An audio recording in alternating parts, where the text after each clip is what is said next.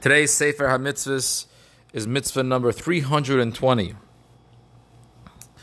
320 mitzvah Shin Chaf. And that is the Hazhara. This is the warning that the Torah tells us we should not do malacha on Shabbos. We should not work on Shabbos. So yesterday we had the mitzvah of resting on Shabbos, and on the seventh day you should rest, which was a positive mitzvah, mitzvah aseh. Today we have a mitzvah lois aseh.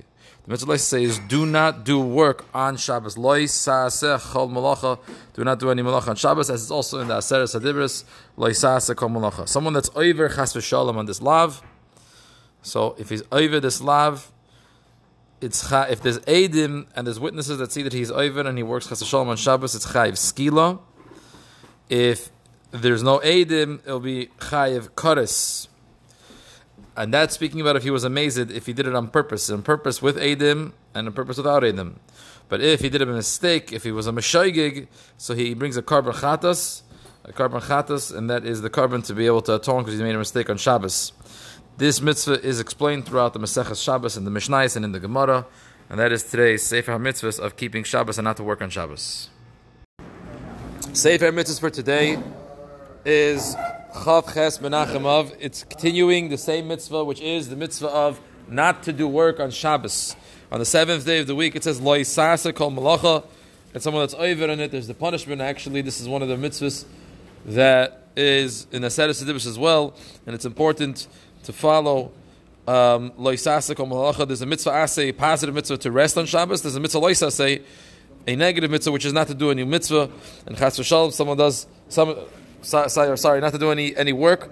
And chas v'shalom, someone that works on this day is chayiv skila, to be stoned.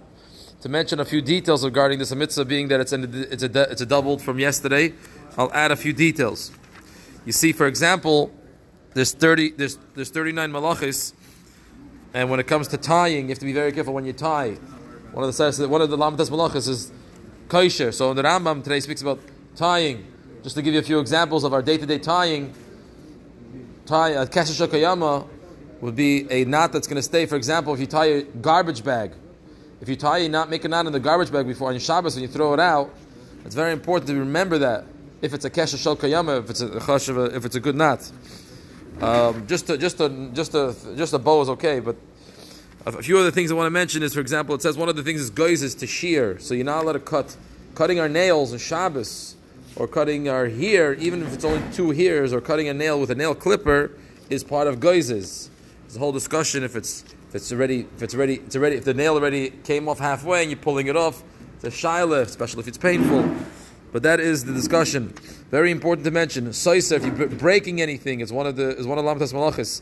And I'm just going to finish by saying Hamake Bepatish. Someone does the last job, it's called Makeh Patish, and it's important not to do that, and that is regarding today's mitzvahs of Sefer Mitzvahs of Shabbos, keeping Shabbos.